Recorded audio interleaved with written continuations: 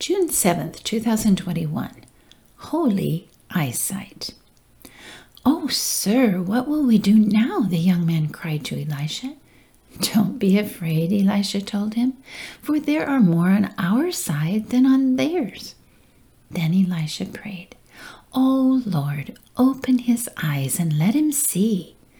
The Lord opened the young man's eyes, and when he looked up, he saw that the hillside around Elisha was filled with horses and chariots of fire.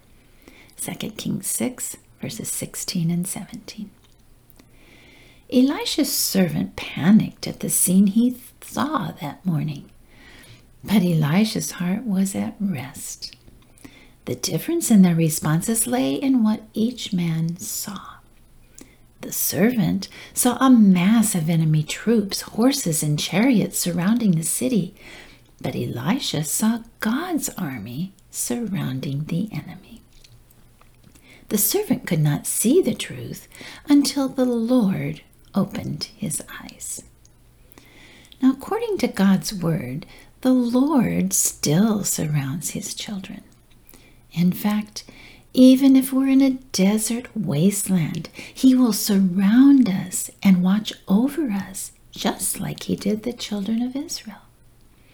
Our Lord encamps around us like a guard, and his protection is powerful. Just as the mountains surround Jerusalem, so the Lord surrounds his people. So when I open my eyes each morning, I can choose what to look at.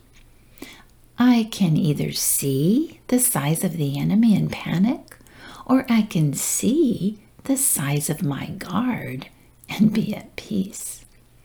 I can either say, "Oh Lord, what shall we do?" Or I can say, "Oh Lord, open my eyes to see your truth."